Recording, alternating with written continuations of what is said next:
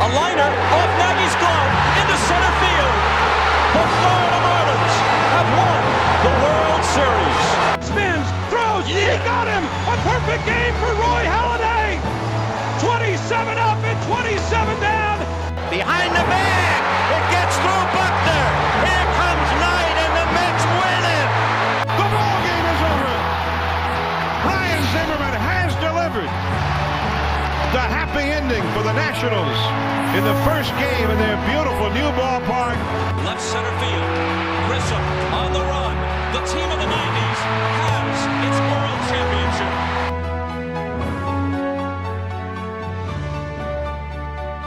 Hello everyone, welcome to another episode of You Gotta Believe, a By the Men NL East podcast. We are here every Thursday to talk to you about the National League East and Major League Baseball. I'm Jody Jameson, I support the Philadelphia Phillies.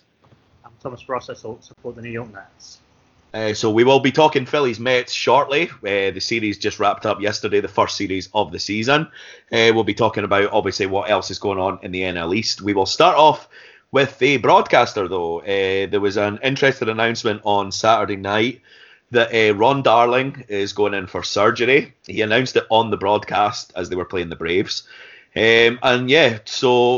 Obviously kind of concerning that something like this is happening. I guess there's a bit of optimism that it's going to be something quite routine, but came to a shock to a lot of people that what did he say? He said he had a growth in his chest or something like that. Like a mass on his chest, yeah. A mass, that was it, yeah. So it's cancer, but it's operable, obviously, because he announced that he's having surgery quite soon. I think it's probably why he waited until he absolutely had to go on his sick leave.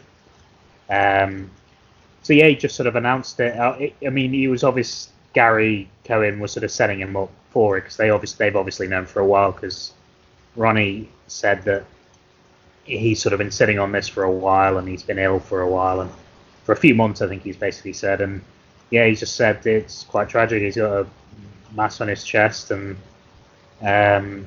so it is cancerous, and he's, I think it's next week, I think, that he's going to be get the surgery. And he sounded, relatively optimistic that they said, assuming everything goes to plan, he'll be back where he belongs next month. Fingers crossed. And he's I wouldn't say he's an icon of Mets, but he was one of our main pitchers when we won the World Series, and he's part of an iconic commentary team as well. So he's very well thought of, obviously, amongst Mets fans, and we're all pulling for him because it's it's just horrible news, and Mets fans the world over are understandably really gutted. Yeah, I've said it before in the podcast about the Mets broadcast. It's one of the best team broadcasts in baseball, and I think I've always hated the 3-man booth, but they make it really, really work. I much prefer the 2-man booth, but those three together are so good. And there's like most fans, I know most Phillies fans who have watched the Mets broadcast talk about how good it is, and I think it makes it even more frustrating how infuriating the Phillies one can be. But yeah, the Mets broadcast is always one I've enjoyed. If I'm watching the Phillies play the Mets, I'll always watch the Phillies broadcast just because I'm an idiot like that. But if I'm ever watching a Mets game, regardless of who they're playing, other than the Phillies, I will put on SNY, because those three are just absolutely brilliant. Cohen, Hernandez, and Darling have just nailed it. And it's been like that for a long time now. So, hopefully everything will be quite routine for Ron Darling. He's a good broadcaster. I know obviously he's had his run in recently with Lenny Dykstra, which I don't know if you want to expand on or not, because it was a strange one. But I hope everything works out good for him. I hope he's back in the booth in May. That sounded like the hope, to be honest, and what you said, that he'd be back in a month if everything goes well. So hopefully that's the case. But we just give our best wishes to Ron Darling, and hopefully the SNY broadcast will have the 3-man booth again pretty soon, and everything goes the way we hope it will. It's just touching on the Lenny Dykstra story. Basically the crux of it was that there was some allegations made about Lenny Dykstra in Ron Darling's book. I won't go into it because it's relatively dark, and I'm pretty sure most people who are listening to this podcast know the story. If they're not, then just search Ron Darling, Lenny Dykstra, you'll find it. And but there was a quickly deleted tweet from Lenny Dykstra. He replaced it with a much more nicer one, which his fans lapped up, which was just sickening. But I've got the deleted tweet in front of me from the 13th of April, which says, "But maybe it's not such a great idea to go to Nails' bad side file. No, I didn't make him an offer he couldn't refuse. Hashtag karma is a bitch." That's so poor, isn't it? Yeah, but you can, unfortunately, you can virtually understand it from the Dykstra's. Ever since I've sort of like followed the Mets and been into baseball and got into our former teams and that. I mean, Dykstra obviously was a former Philly, of course, as well. So yes.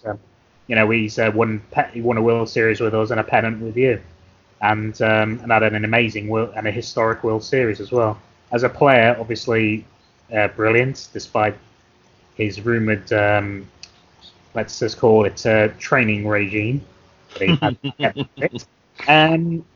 But he's always looked and acted, certainly since he retired, to act like he's got some screw looses. And it was the allegations made by Ron Darling.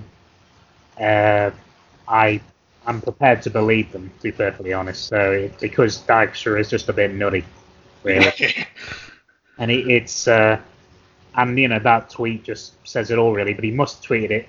He must have deleted it immediately because he said he replaced it with one that got his fans lapping up, saying, "Oh, great class shown, Lenny," and things like that. And it was sickening, really. People obviously haven't seen that tweet, and he was. Whatever you're going through, with an ex-player and that, you can't call cancer karma. So it's whoever it is. I don't care who they are. It's a vile thing to say to anyone, and I certainly won't be forgetting that, and Mets fans as a whole won't. I don't think the decent Mets fans, I think, will all remember sort of what Dykstra said, and will remember Ronnie an awful lot more. Yeah, I think so. Yeah, not to completely dismiss Dykstra, but his conduct with that one was not exactly honourable.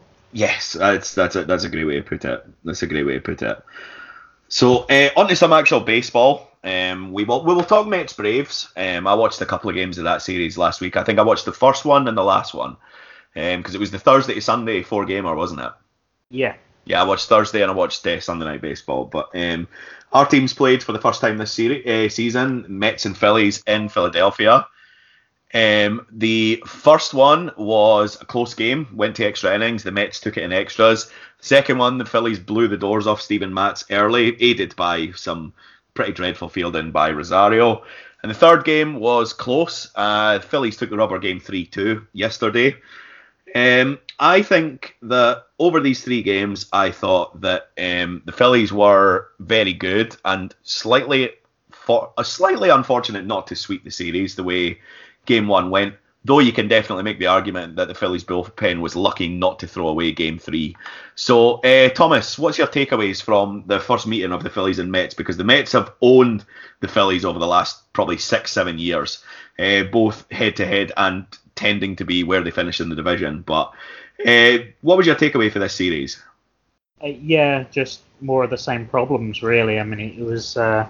I fully agree that I came away after yesterday's defeat thinking, well, we were pretty lucky not to be swept, really, because it was a terrible.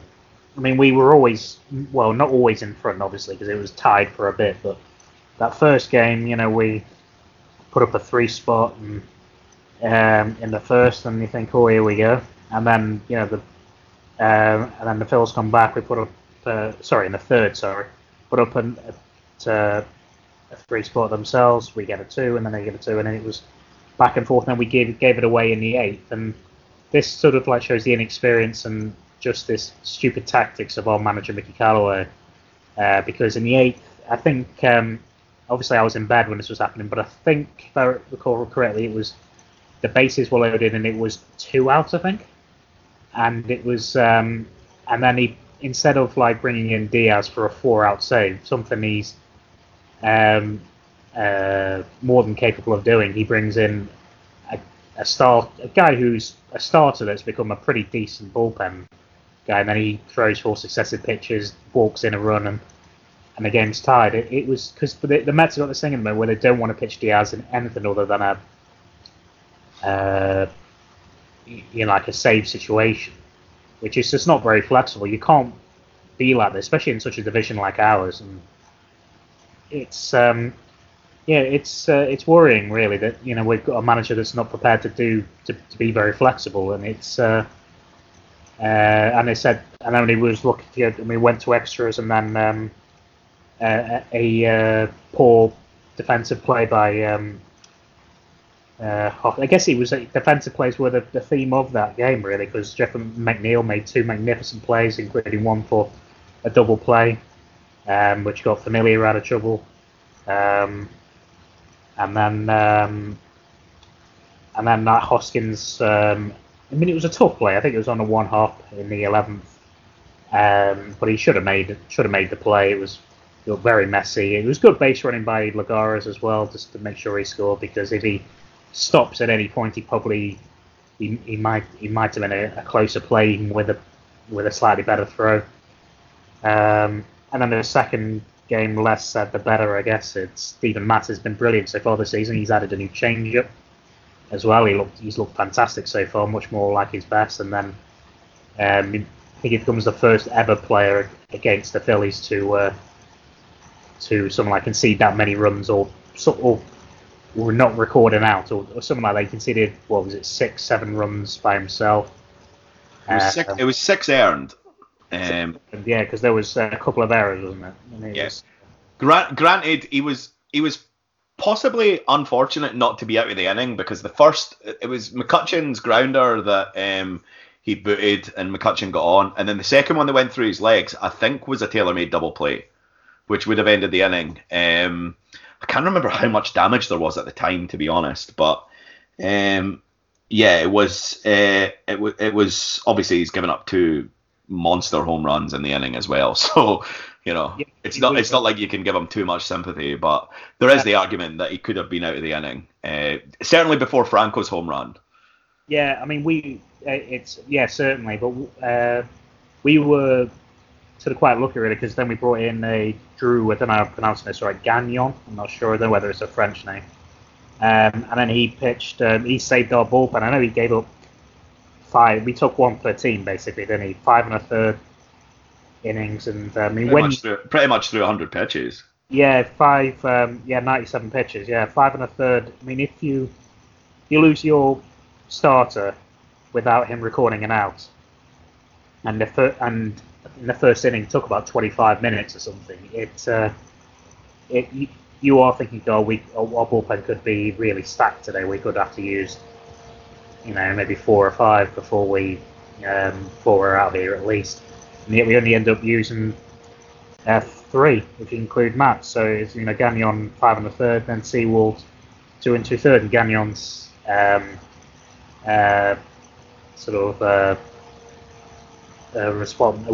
prize for that, if you will, it was to get demoted down to AAA.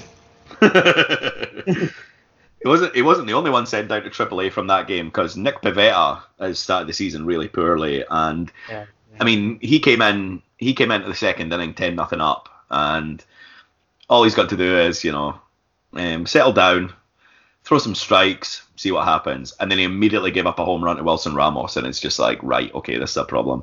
And he kind of just pitched himself into trouble in a few of the innings, and it was frustrating, to be honest. And Pivetta just really hasn't been good, so he was sent down as well. Jared Eichhoff came in and pitched 4 really strong innings to finish that game off.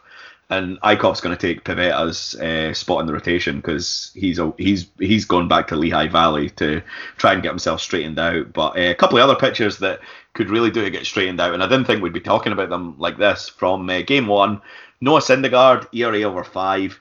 He's been middling. He's been great at times. He's been very, very hittable at times. And Aaron Nola, who has been, it's starting to concern me, I won't lie. I'm actually starting to get worried about Aaron Nola. So for your point of view, what are you seeing from Syndergaard, and how confident are you that this is just a blip to start the season?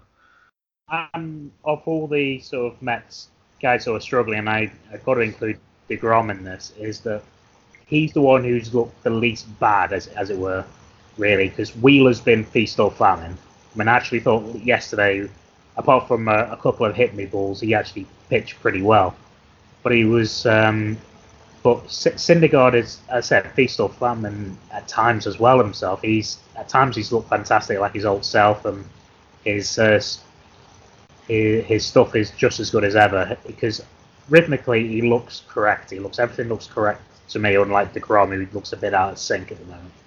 But Syndergaard, as I said, the stuff is definitely there, and it's I'm not really that worried, because I mean, against the Braves, I think it was, where he went 7 innings and he was 87 pitches through those 7 innings, and he gave up 4 in the 8th, and that's, if he comes out of that unscathed, and in 7 innings, and he actually only gives up maybe 1 run or something like that ERA is maybe a bit more respectable.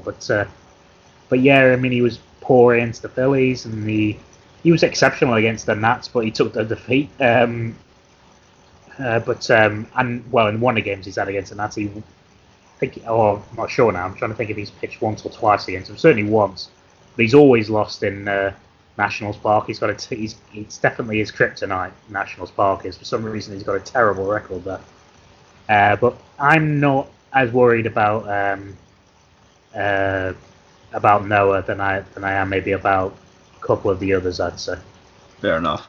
The concern with Nola at the moment for us is that his fastball's fine. There's nothing wrong with his fastball. He's locating it reasonably well. It's still got good movement on it. Still where you'd expect in terms of velocity, but he's just not commanding his breaking stuff at all. So hitters are able to just sit back and, they're able to just sit on the fastball. And I mean, his changeup and his curveball were so big last season, but he's not been able to locate either of them this season. So hitters are just waiting for that fastball, because the breaking ball's all over the place. And I mean, that's starting to become a concern, that he's just not commanding his off-speed pitches at all. So as a hitter, doesn't matter how good your fastball is, if you know it's about the only thing that's going to end up in the zone, then you can sit on it and potentially tee off. But yeah, that's 4 starts this season for Nola, and I mean, it's not been pretty. I would love to know what sort of ERA he'd have to put up between now and the end of the season to get close to what he was last year, because I mean, his ERA is over 7 after 4 starts, and I'm not going to panic, but I mean, he's really got to figure out his off-speed stuff, because it's not great at the moment. And yeah, I think his next start will be in Colorado, so if he doesn't get it straightened out there, then it could get messy. But we shall see. It's early days, and we always see some strange stat lines. We always see some hitters over 400. We always see some hitters under 150. We see terrible pitchers with an ERA under 1 or under 1.5, and then we see some really good ones with gaudy ERAs early. But we'll see what happens with that. In the rubber match, I thought, like you said, Zach Wheeler pitched very, very well, bar he did give up a couple of solo home runs, which were very hittable. I thought Arrieta had an absolute gem, to be honest. He gave up 6 hits over 8+. I think 4 of them were infield singles as well. So I thought he had a great game. But that 9th inning was as nervy for me as April baseball can possibly be, because I think Alonso hit the infield single to open the inning. Brought in Adam Morgan, who immediately plunked Cano with a slider. Conforto flew out. I think they had first and third. Yeah, first and third, 1 out. I'm just trying to find it. And then Neris struck out somebody. I can't remember who. Then Rosario singles on another infield single. Wilson Ramos comes up and gets plunked with a first pitch fastball from Hector Neris. And then you get to that situation where it's 3-2, bases loaded, full count, and it was Keon Broxton at the plate. And I know, obviously, like, the difficult thing with facing Hector Neris is if he can locate his splitter, the fastball can be very, very effective. And he was locating his splitter, but he got away with a fastball right down the pipe on 3-2 that Keon Broxton swung through. So, like I said, I thought the Phillies were you could make an argument the Phillies were unlucky not to sweep this series, but I think you can totally make the argument the Phillies were lucky to hang on yesterday. Yeah, and it's a very disappointing way to end. I mean, I must admit, I was so furious by the end that I just didn't see us. So I was even surprised we scored 2, to be honest. The way Arrieta was dealing, I thought, I'm turning off. So I didn't see it. So I was just wondering, did we not have anyone left to maybe pinch hit for Broxton or something, like Dom Smith or something like that? Because he would have been ideal, I would have thought. Dom Smith I don't think Dom Smith batted yesterday. Hold on. Oh no, he did. Right. So okay, fair enough. Darno started and Ramos came in for him. Yeah, I saw Darno was and it was he got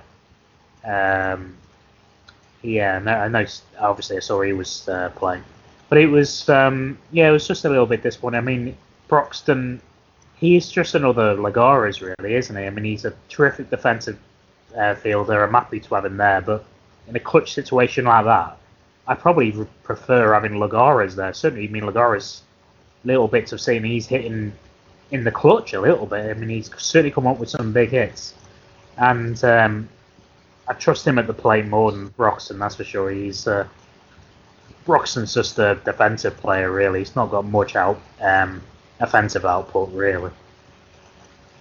Yeah, so interesting series. We do it all again next week in Citi Field. So it was nice to not get bitch slapped by the Mets for once, I must admit. It's been a few years now where the Mets have just completely owned the Phillies. Although I already hate Jeff McNeil. He had a really, really good series. Not just, I know he had a couple of errors in, I think it was Tuesday's game, but when he moved to third base, he was just picking everything, and he was just constantly hitting all series. He's got Phillies killer written all over him. To be fair, he's got everyone killer written over him. If I can just come up with the hitting stats, they're just insane. He has had a ridiculous start to the season and his career in general, to be honest. Well, yeah, I mean, I think he averaged something like 340 last season, but let's see, last all season. He's joint third in terms of average, behind Cody Bellinger and Jorge Polanco. And he's batting .424. Let's have a look at on base. Fourth. The only ones ahead of him are Bellinger, Santana, and Trout. That's insane. Yeah, so he's, as I said, he's just a good hitter, really, and he was. That's it. He's nothing. He's hit no home runs this season, but he's still slugging over 500, which is not bad for a guy who's hit no home runs. You know, so it's he's looking pretty good. I mean, he is one we can rely upon, really. He was the find of last season for us, and he's just another one which we weren't really expecting much of, and he wasn't doing much in, as far as I can remember, he wasn't being outstanding in Las Vegas, but or I don't know, actually I'm not sure whether they're away. It's Syracuse now, I think, actually. But it was, he's just been really, really solid, really. It's not, there's nothing flash to him, he's just a hitter, professional. Yeah, I like him. I think he's good, but I can already tell I'm already a bit sick of him. I won't lie. So yeah, he looks a good one. The Braves. We'll talk about the Braves. They might be about to drop to 500. They dropped a game yesterday to the Diamondbacks in 10 innings. It was bases loaded walk, which forced in the winning run for the Diamondbacks. Diamondbacks have just scored 2 in the 7th to go 3-0 up, looking like the Braves might drop to 9-9 if they can't turn it around. What was the Mets and Braves played 4 games last week? Was it a split, or did the Mets take 3 or 4? I can't remember. It was, we took the first 2 and they took the final 2. That was it, right? Okay, so the Braves are just frustrating me at the moment, to be honest. Yeah. They're getting very, very steady production all over their lineup. So they like it's early, but I feel like they should be better than they are at the moment if they do drop to 9-9 after this game. And Arizona have just scored another run, so it's 4-0. So what's going on with the Braves? Why are they so impossible to break down at the moment? Because they are hitting well. They are pitching not terribly, but they might be about to go back down to 500. Yeah, I mean it's although like really offensively wise over the past week they've not been sort of that great. Just looking at some of it, Donaldson's come into a bit of form, but Swanson's taking a bit of nosedive. I mean even Freeman, he's actually just 5 for his last 25. Markakis 5 for his last 19. Swanson 3 for his last 17. It's only really Acuna who's 11 for his last 21 with 5 walks. So he's got an on base of over 600 at the moment with an OPS of 1500 in that time.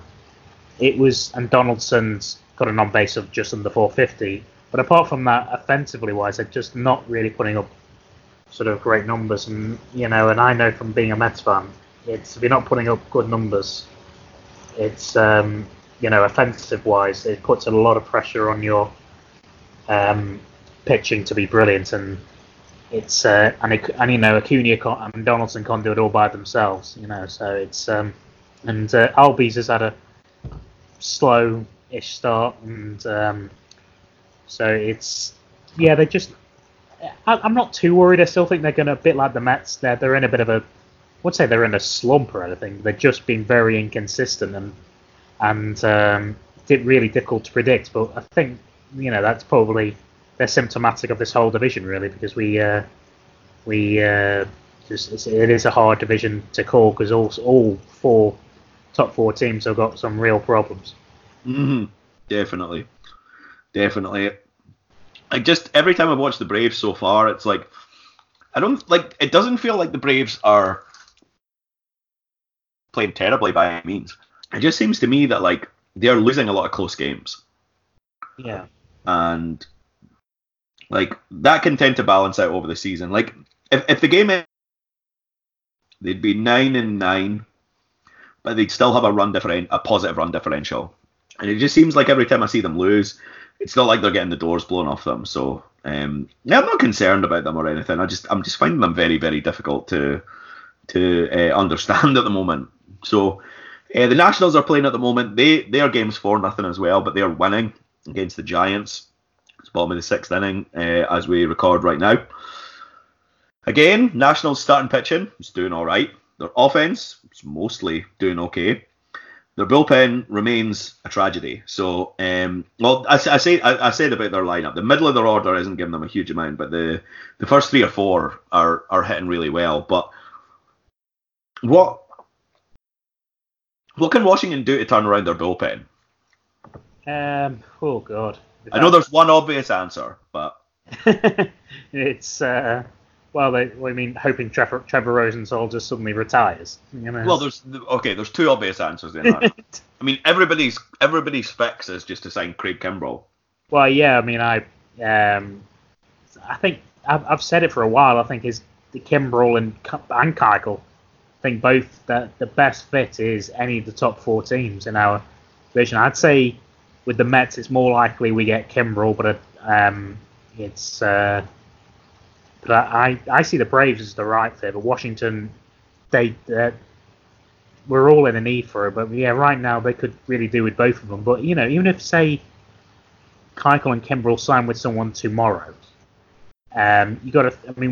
The average sort of time to be in the minors, before you get called up, if you sign mid-season, it's going to be 20 games, Yeah. So expect maybe longer if you're a pitcher. You probably want 4 or 5 starts, and it was so it's going to be, even if he signs tomorrow, it's going to be late May before we even see them, and then that's another 30 games, So it's I think they're in the most need of it, but I don't know whether they've just not got the money, but they obviously had $300 million they could have given to Harper, so they've obviously got some sort of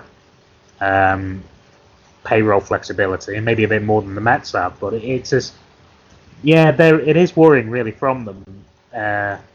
Really, I said the starting rotation's been mostly pretty good. Corbin's had a good start, especially in his last game, 7 innings, only gave up 1 run, 4 hits. But yeah, again, I'm not overly worried for them. I think they'll end up straightening it out. I think it's just early season jitters and getting used to a new. I mean, I know I think David Roberts is on the IL. I think now, isn't he, for you, or at least injured? So yeah, which is weird because he actually started to look like he'd figured it out, and then he said he had some arm soreness and he's been placed on the IL. So we'll see what happens. That may explain why he started so poorly, but. Yeah, it looked like he was finally straightening things out, and then ended up on the injured list. So, yeah, Christ knows. And the Marlins are terrible. So they are 4-15. They are 1-9 in their last 10. Granted, that win they scored 10 runs against the Phillies. They were, I think, 10-0 up going into the 9th before the Phillies got a few consolation runs. Yep. They look bad. Their offense has been terrible so far. Their pitching has been up and down. Yeah. Some good, some bad. Their offense is just mostly bad. They are what we think they are what we expected. Let's be serious. They are bad, but they're not going to be this bad, surely. Yeah, I mean it's. I'm still expecting no more than probably about 100 games, 102 maybe, something like that. It's I'm not expecting to be Baltimore 2018 bad. So it's just. But yeah, it's a sorry state that the Marlins are in at the moment, and it's just. Yeah, no one's particularly sort of surprised really, and a Marlins fan came.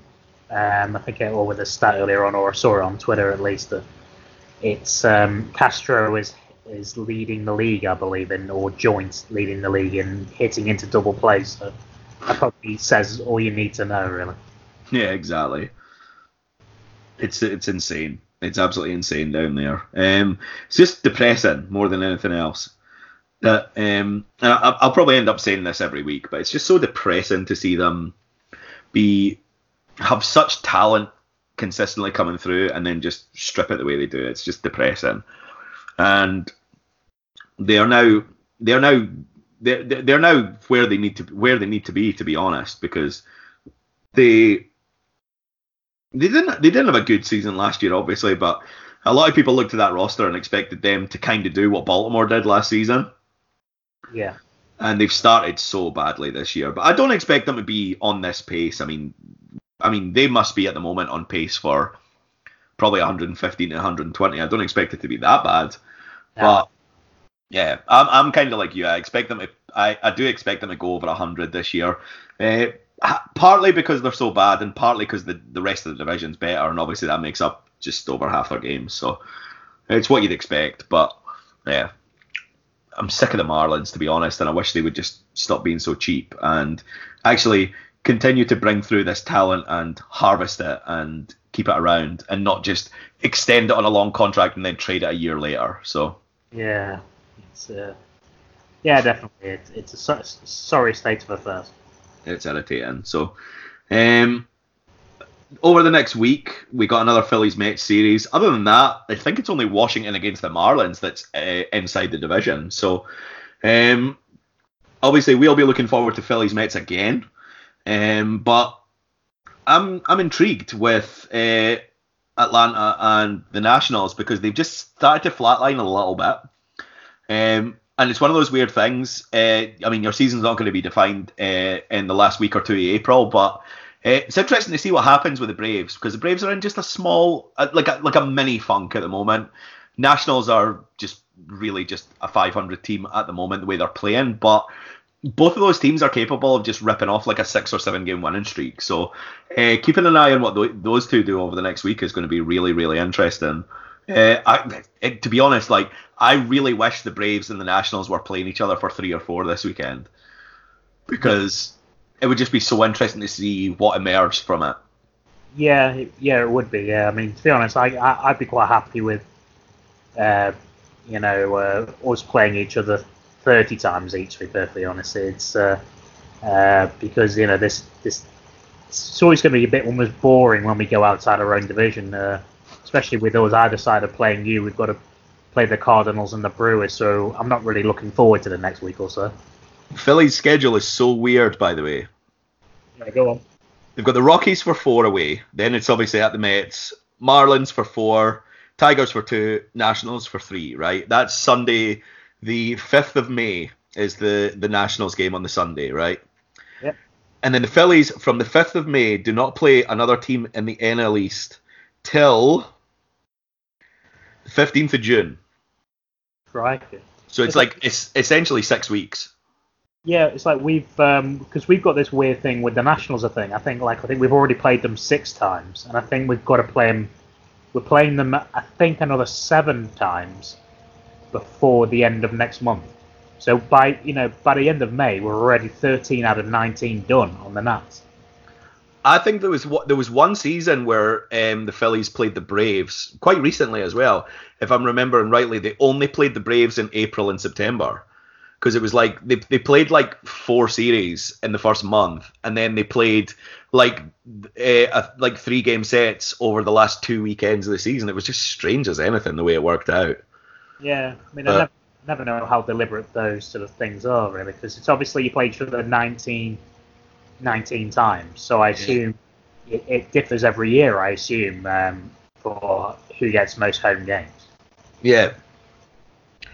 Yeah, but it's bizarre, to be honest, the way the schedule's worked out. But because it's pretty much, let me just bring it back up again. It is right. So like there's that 6-week stretch where it's like 3 against the Cardinals, 3 against the Royals, 4 against the Brewers, 3 against the Rockies, 4 against the Cubs, 3 against the Brewers, 3 against the Cardinals, 3 at the Dodgers, 3 at the Padres, 3 at home to the Reds, 3 at home to the Diamondbacks, and then it's back to the division. And then it's the division for like the rest of the month, because it's like Braves for 3, Nationals for 4, Marlins for 3, Mets for 4, Marlins for 3, Braves for 3, Mets for 3, and then it's the All-Star game. It's mental how that's worked out. Yeah, it's insane. Pretty much spend like 6 weeks playing out of the division, and then 3 weeks in a row just playing in the division. Yeah, can't wait for that. That'll be a fun 3 weeks, to be fair. Yeah, I should have blocked that out when got some leave or something. I think I got some leave around that time, so hopefully I'll be able to watch some ones that are on midnight. I should say. Yeah. So before we wrap up tonight, we're gonna do a feature over the next 5 weeks where we do our favorite team, and we're gonna take an era or a year or whatever from every team in the National League East. And talk about it. Because I support the Phillies and Thomas supports the Mets, we're going to do the Phillies this week, and I guess we'll do the Mets next week. We'll probably put out on the Twitter page some choices for what we're going to do for the Braves, Nationals, and Marlins. See if anything's not that obvious, but we'll play that one by ear. But before I start talking about the Phillies, Thomas, have you figured out what you're going to do for the Mets next week, or are you going to surprise us? No, I think it's going to be pretty much predicted. It's going to be the 1916. I mean, it's especially because it's 50 years this year. So that's fair. And it's and we'll have some things to talk about. Things that we're going to be doing to commemorate it. And just obviously talking about that series because it's not just in baseball history, but it's one of the most ridiculous stories in all of sports history. I mean, maybe I know I'm biased and everything, but considering where we started in 7 years prior, it's an incredible story. Being the worst team arguably in team sport history to then the top of the baseball world 7 years later. There is so much to talk about with that 69 team. Yeah, it's a crazy story, and I can't wait to get going. Yeah, so we'll do that one next week, and then we'll do Braves, Marlins, Nationals after that. But I'm going to talk about my favorite Phillies era. I think most people's favorite Phillies era. Obviously easier for me because I lived it. But the 2007 to 2011 Phillies, 5 division titles, 2 National League pennants, and 1 World Series. Just like the golden era of Phillies baseball, I think. Obviously, the Phillies won their first World Series in 1980, but there was something about that team from 2007 to 2011 that I'll just never ever forget. And it was a shame how quickly the wheels came off after 2011, but the build-up to everything that went into 2008 and winning that World Series was just amazing. So obviously, like going into the 2007 season, the Mets had just came off losing Game 7 of the NLCS to the Cardinals, who went on to win the World Series. And then Jimmy Rollins in spring training comes out and essentially says the Phillies are the team to beat, which was bold. Now, obviously, the Phillies had drafted pretty well. They had Chase Utley, Ryan Howard, Cole Hamels, Jimmy Rollins, all come into the team in the space of about 5-6 years prior to that. But the Phillies were still missing a lot of depth. But they started to add things to that team. They started to add some guys that were going to make a big difference as time went on. The 2007 season, though, was looking like was looking disastrous in the middle of September. I'll brush over this, Thomas, because I know it's painful for Mets fans, but Mets held a 7-game lead with 17 games to play that season. The Phillies didn't look like they were really in the wild card discussion, so it looked like they were going to miss the playoffs again. The Phillies hadn't beaten the playoffs since they lost the World Series in '93. But then the Mets collapsed, and the Phillies brought it back to level with a couple of games to go. Going into the last game of the season, it was a case of what was going to happen. The Phillies just had to win and see what was happening in Flushing. Tom Glavine threw an absolute stinker for the Mets against the Marlins, giving up 7 in the first inning. The Phillies knew they were in control of their destiny, brushed aside the Washington Nationals to get to the postseason. Brett Myers, who was mostly part of the Phillies' rotation over his career, that season he was the closer, which was it's kind of strange to look back on. He threw the last pitch of the regular season, the pitch that clinched the division for the Phillies. Everybody was on a crest of a wave as well, and I think there was a lot of people looking at that Phillies team, the way the offense was, the way that Ryan Howard was hitting home runs, the way that Chase Utley was hitting consistently, and just what they had up and down the lineup. There was a lot of people. The Phillies became a really sexy pick in 2007 to win that World Series when the postseason started. And then, of course, they promptly got swept out by the Colorado Rockies. So that was disappointing. 2008, though, was obviously the year that people will remember for the Phillies. A couple of key additions that year. The weirdest one, though, was the addition of Joe Blanton mid-season, because I remember that season there was a lot of big names going around that were traded mid-season, one of them being CC Sabathia, which a lot of people wanted the Phillies to go after. He ended up going from the Indians to the Brewers. And Sabathia was so good from the start of July till the end of September. He was a candidate to win the NL Cy Young, despite the fact he only pitched half the season in the NL. Whereas the Phillies went out and got Joe Blanton, which was just a middle of the rotation innings eating guy. And people honestly thought the Phillies didn't do enough that trade deadline.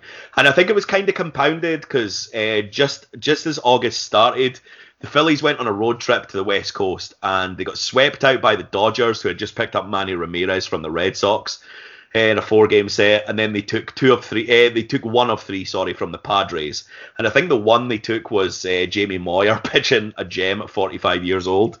But and genuinely, I remember at the time people saying that the Phillies should have sold at the deadline. Granted, I know that the people who were saying the Phillies should have sold at the deadline were stupid, because at the time the Phillies had obviously Utley, Howard. The only things that you could have really sold were guys who were under team control for a while anyway. So selling for that team really didn't make a lot of sense in 2008. They had guys who still had a lot of team control, and yeah, it just wouldn't have made any sense. But there was people who felt like the Philly season was really, really falling to pieces. And going into the middle of September, they again were trailing the Mets. This time, I think if I remember rightly, they were 3 games behind the Mets, and they were 4 behind the Brewers going into mid-September, and they had a home series against the Brewers, a 4-game series, and swept them out to tie the wild card. They eventually got past the Mets and won the division again. Brad Lidge, who had a perfect season as the closer, people might remember, had a bit of a dodgy save to clinch the division. They were up by a run. Bases were loaded with one out. Smashed up the middle by Ryan Zimmerman straight at Jimmy Rollins, who turned the double play to clinch the division on the second last day. The postseason that year was amazing. They beat the Brewers in Game 1. Game 2, Sabathia pitched. And Sabathia, in one of the most memorable half innings of Phillies history, I think the Phillies were 1-0 down at the time, and Brett Myers came up to bat, and there was 2 outs in the inning. I think there was a runner on third when Myers came up, and I think the Phillies, I'm trying to remember exactly what led up to it, but the 2 bits that everybody remembers is Myers drawing this elongated walk against Sabathia down 0-2 with a runner on third. And he kept taking pitches, kept fouling pitches off, and eventually got on base. He then walked Jimmy Rollins on 4 pitches, and Victorino hit a grand slam. And when that happened, it was just one of those moments where you didn't know what was going to happen with the Phillies season, but you knew they were going to knock out the Brewers. They lost Game 3, but then came back to win Game 4. And then the Dodgers series in the NLCS, it was 2-1 Phillies going into Game 4. The Dodgers held the lead in Game 4 before a mad 8th inning. Victorino with a 2-run home run to tie it up. Matt Stairs with a moonshot off Jonathan Broxton to give the Phillies a 7-5 win. Phillies would close it out in Game 5 to go to the World Series. World Series was, I'll be honest, one of the, if you were a neutral, one of the more forgettable World Series ever. But a World Series that had a couple of strange moments, because games 1 and 2 were kind of routine. The Phillies won Game 1, the Rays won Game 2 in the Trop. Game 3, the Phillies won with a 9th inning that was just bizarre, because the ball left the infield once in the 9th inning, and it happened because the first batter got plunked. I can't remember if it was Eric Bruntley who got plunked or if he came on to pinch run. Bruntley went to steal second, and the throw went to the outfield, and he took third base. They intentionally walked the bases loaded, and then Carlos Ruiz hit a dribbler up the third base line to walk off. So one of the weirdest ends to a World Series game ever. Game 4, Joe Blanton homered, became the first pitcher to homer in the World Series in like 40 years at the time, 30 or 40 years. Phillies blew the doors off them in that game. And then Game 5 was the infamous 2-day rain delay. So it was tied going into the middle of the 6th inning when it got suspended on the Monday. They picked it up on the Wednesday, and things just... It was weird, because like turning on a baseball game that started in the middle of the 6th inning from 2 days earlier just was so weird. And it just genuinely felt like fast-paced baseball, because the Phillies immediately scored a run. I think it was, I'm trying to remember who the Rays hitter was. I want to say Rocco Baldelli, actually, homered off Ryan Madsen. Pedro Feliz hit an RBI single up the middle to give the Phillies a 4-3 lead, and then Brad Lidge closed it out in the 9th inning to clinch the Phillies' second ever World Series. And it was funny because I remember the 2009 season, and I remember just kind of, there's so much of that season I forgot. And the reason I forgot it is I was so happy after 2008 that like nothing could really bring me down. And 2009 was just one of those things. And I remember when the Phillies got back to the World Series in 2009, which was the postseason was just like the lead up to the World Series was just a stroll. Again, it was 2-1 Phillies in Game 4, and Rollins with 2 outs in the 9th hit a 2-run double to win the game. Again, beating the Dodgers, again beating Jonathan Broxton, but it was just so enjoyable, the lead up to that World Series. It wasn't a case of like I was expecting the Phillies to get back or anything like that. It was just so enjoyable, and the baseball was fun, and the Phillies were good, and you were still happy from the season before. It never occurred to me that the Phillies might win it again until they got back to the World Series. Obviously, it wasn't to be. The Yankees beat them in 6 games. The only big thing that really came out of 2009 was Cole Hamels had a really, really bad season. He took a while to get going. that season. I remember, I don't know what happened, but I remember at the start of the season there was panic because his fastball was topping up out at about 88 miles an hour. And his changeup was just floating up to the plate and getting smashed all over the place. So there was worries. He eventually kind of got it turned around, but I remember he had a bad start in his start in the World Series. And then I remember Pedro Martinez, who'd been picked up late in 2009. I remember he had a memorable eight inning shutout against the Mets where he threw 130 pitches. That was bananas. He got smacked around in Game 6 of the World Series when you knew the Phillies couldn't afford to lose, and that was that.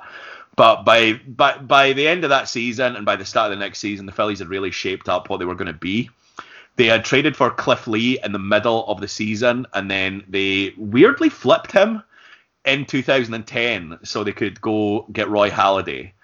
They flipped Lee to the Mariners, and they brought in Roy Halladay to be at the top of the rotation. Hamels got his act together again, and it just felt like the Phillies had built what could potentially be a dynasty in the National League. Halladay, in his first season, pitched a perfect game against the Marlins. He threw a no-hitter in his first playoff game against the Cincinnati Reds. The Phillies swept the Reds in the NLDS before going down in 6 to the Giants. Giants went on to win the first of their 3 World Series. I remember the weirdness of Brian Wilson striking out Ryan Howard with a slider. Struck him out looking to clinch Game 6 and clinch the pennant for the Giants. And it's just one of those weird things where, like, people were so used to the fact that the Phillies had won the World Series, they had won the National League the year after, and they were just getting better and better on paper. But the Giants the Giants deserved to win that series, and I think a lot of people look back on that, and I remember at the time everybody just expected the Phillies to win that series, no bother. But the Giants were the better team over those 6 games and absolutely deserved to win it. And then in 2011, the Phillies brought back Cliff Lee. They had Roy Oswalt in the rotation as well. It was just absolutely insane. They won, I can't remember if it was 101 or 102 games that season. I think it was 102. They were just untouchable at times. But then they went to the playoffs, split the first 4 games against the Cardinals. Game 5, Roy Halladay pitched a perler, but it wasn't good enough because I think it was Chris Carpenter was on the hill for the Cardinals. The Cardinals won 1-0. Ryan Howard, I think, tore his Achilles trying to run out the ground ball that finished the game. Didn't make it back for the start of the 2012 season, and unfortunately things went to shit after that. 2012, too many guys were banged up. The team finished 81 and 81. When we came back for 2013, that's when the losing started. Ryan Howard was past his best. Guys like Utley and Rollins were starting to decline. And yeah, it was just a shame. Like, Roy Halladay's arm was shot. Cliff Lee wasn't giving the Phillies a huge amount at the time. And yeah, it was just a shame to watch, like, that team all age at once, to be honest, because that was such a golden era for Phillies baseball. I mean, if you looked at the lineup, it was quite often the top 6, and it wasn't for the whole 5 years, obviously, but quite often the top 6 was like Jimmy Rollins, Shane Victorino, Chase Utley, Ryan Howard, Jason Worth, like Carlos Ruiz as well, guys who were good hitters. But obviously Worth left at some point. I think it was 2011 for the Washington Nationals.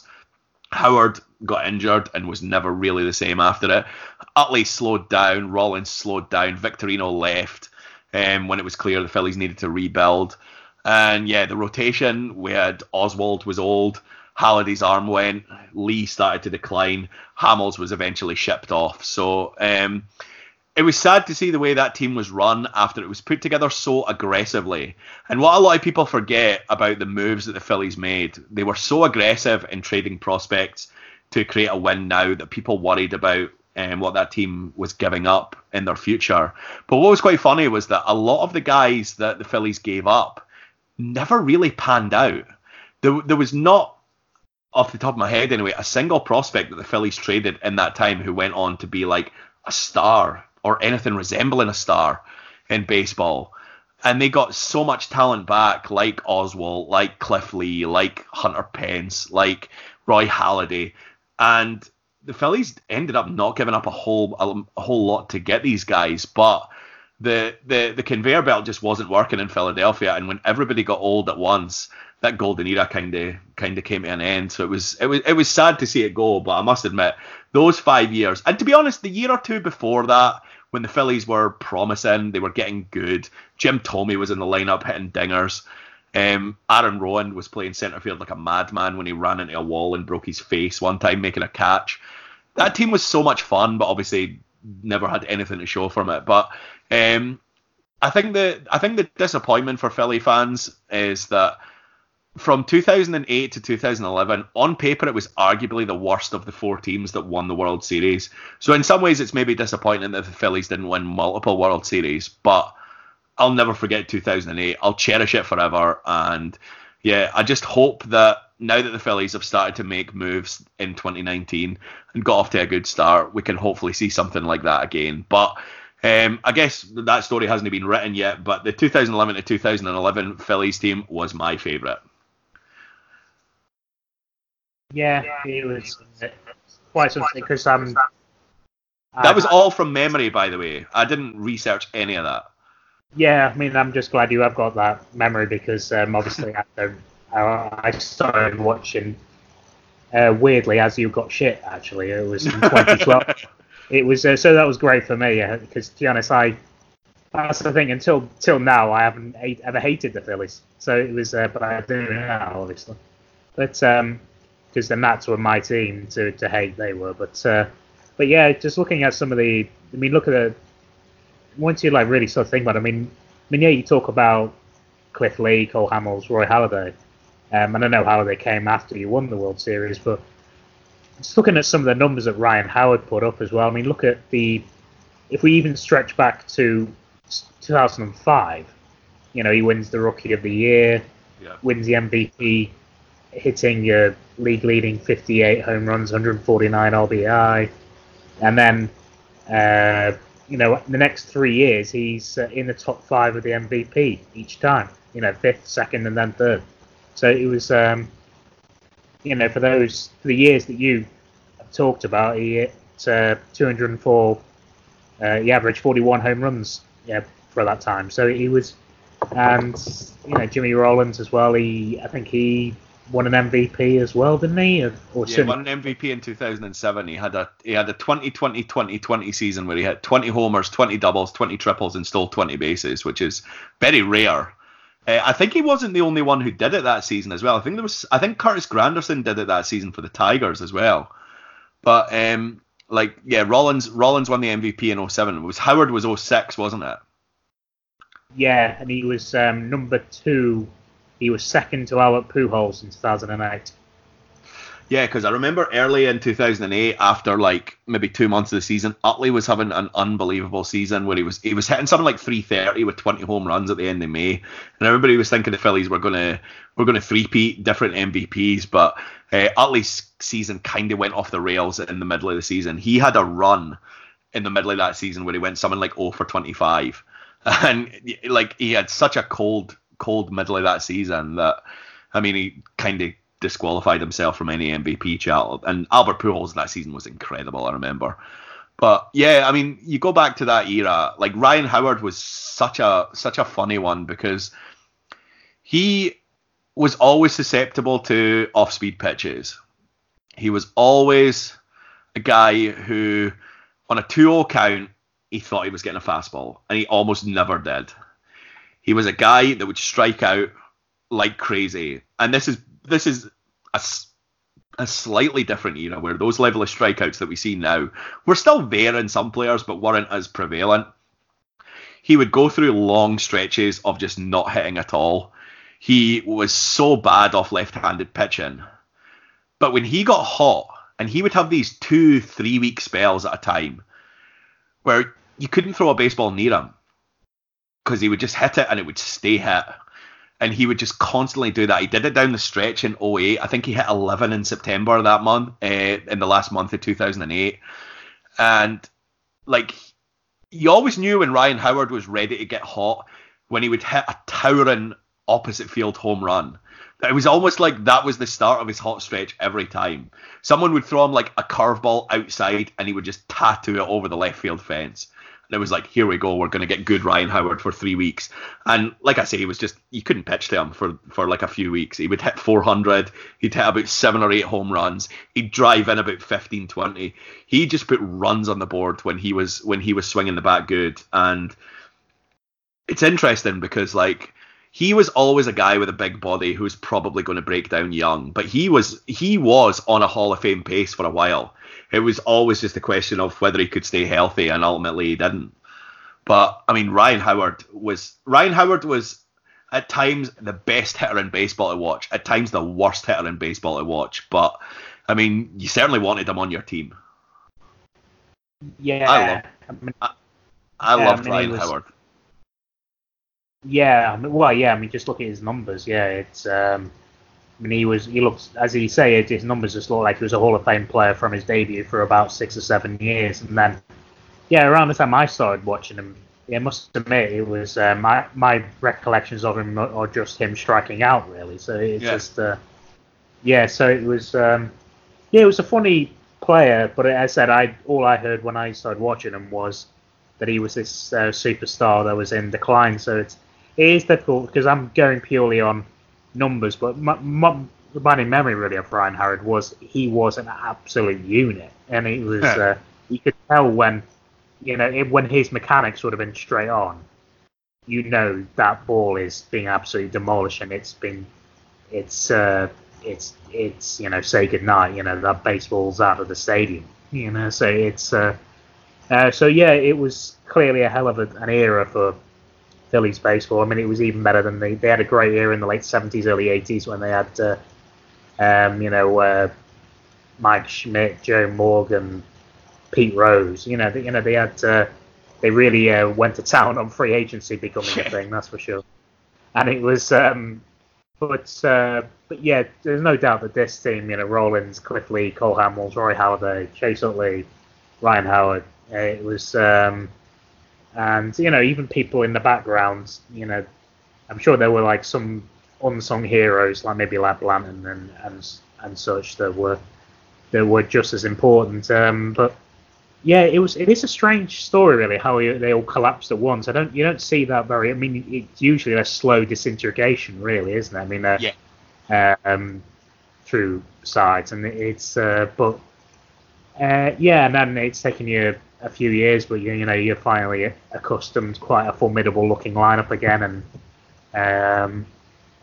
it's very interesting. Because you're expecting now the Phillies now to have maybe not the same golden era. I mean, this is a question more for you, I guess, than for me to sort of think. But what was the rest of the division like during those 5 years? I mean, was it anywhere near as competitive as it is now? No, the Nats were terrible. The Marlins were mostly terrible. They had a couple of okay seasons, but never made the playoffs. The Braves were just starting to slowly decline after obviously their golden era of winning the division like 14 times in a row. They had started to come back to the pack, and I think the thing with the Braves around about that time was they were still decent. They still made the playoffs at least once in that time as a wild card, but I mean they weren't the same Braves. Obviously they had been the guts of that Hall of Fame rotation had gone. They still had Chipper Jones. They still had some good bats, but yeah, the Braves were just kind of a middling team, and the Mets were. It was really funny because like 2006, 2007, and 2008, the Mets had a really really good team.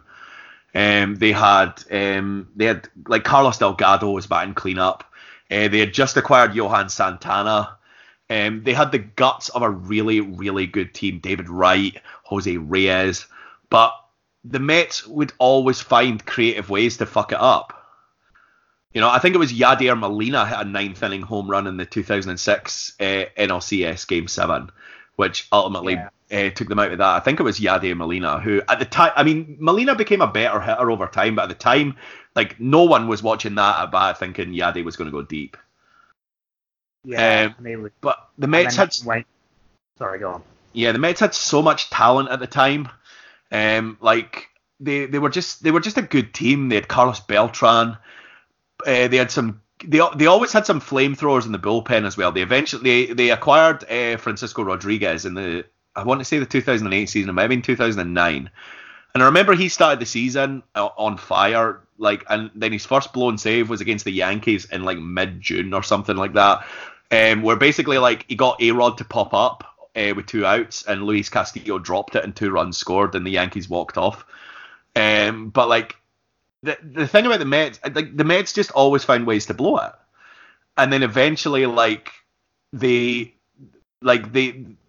just lost a few. They lost enough guys that were good and old, that some declined, some left, that the Mets went through a wee bit of turmoil until really they started to bring through what is now the legendary pitching rotation, because the Mets lineup for a while went from awesome to pretty bad, and their pitching was okay. Santana, obviously, I don't know if it was the 130 or 140 pitches he threw in his no-hitter that was eventually what did him in.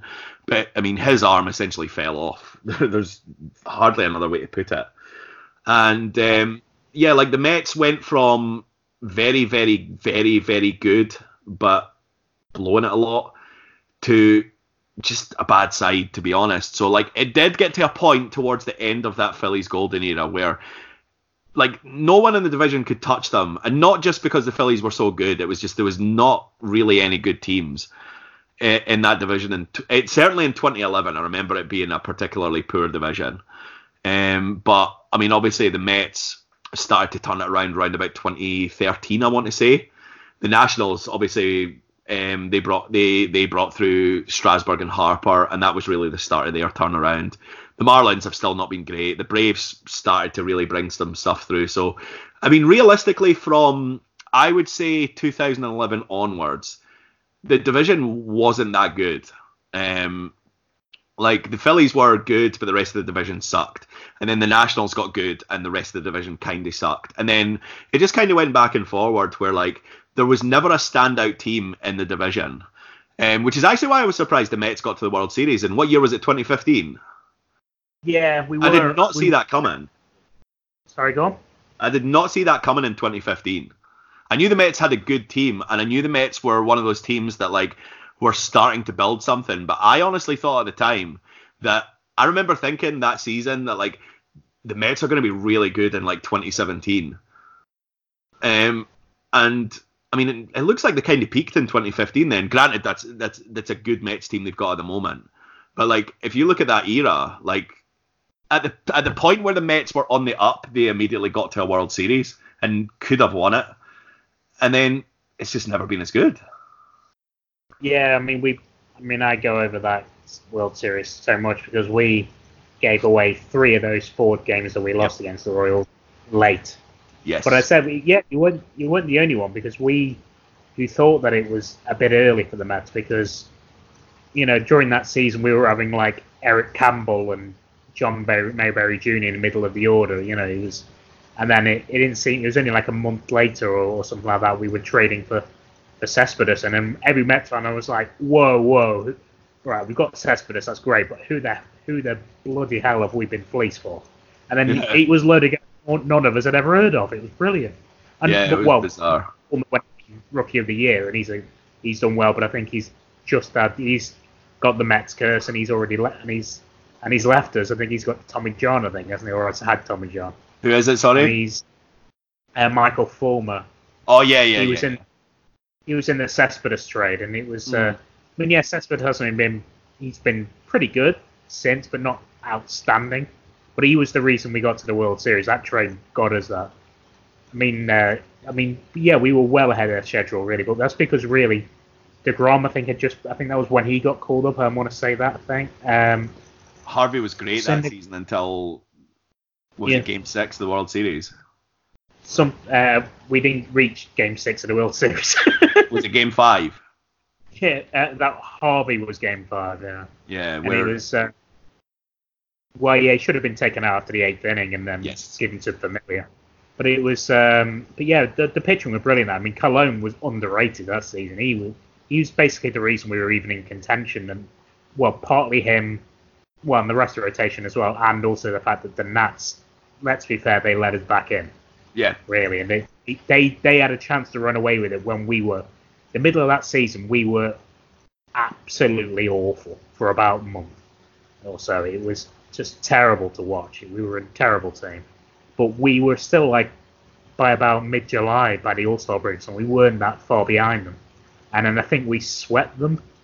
I think, and it become quite an iconic Mets moment where incredibly close call of the plate, and David Wright, when he was fit, because I think that's the most fit he's been in this decade, I think.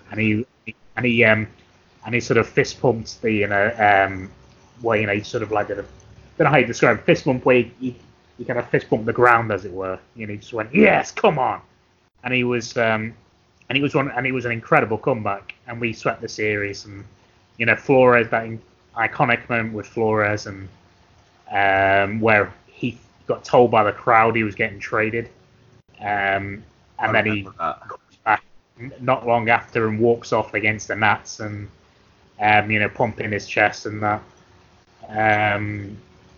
It was it was a strange he was devastated season to be traded. I remember that.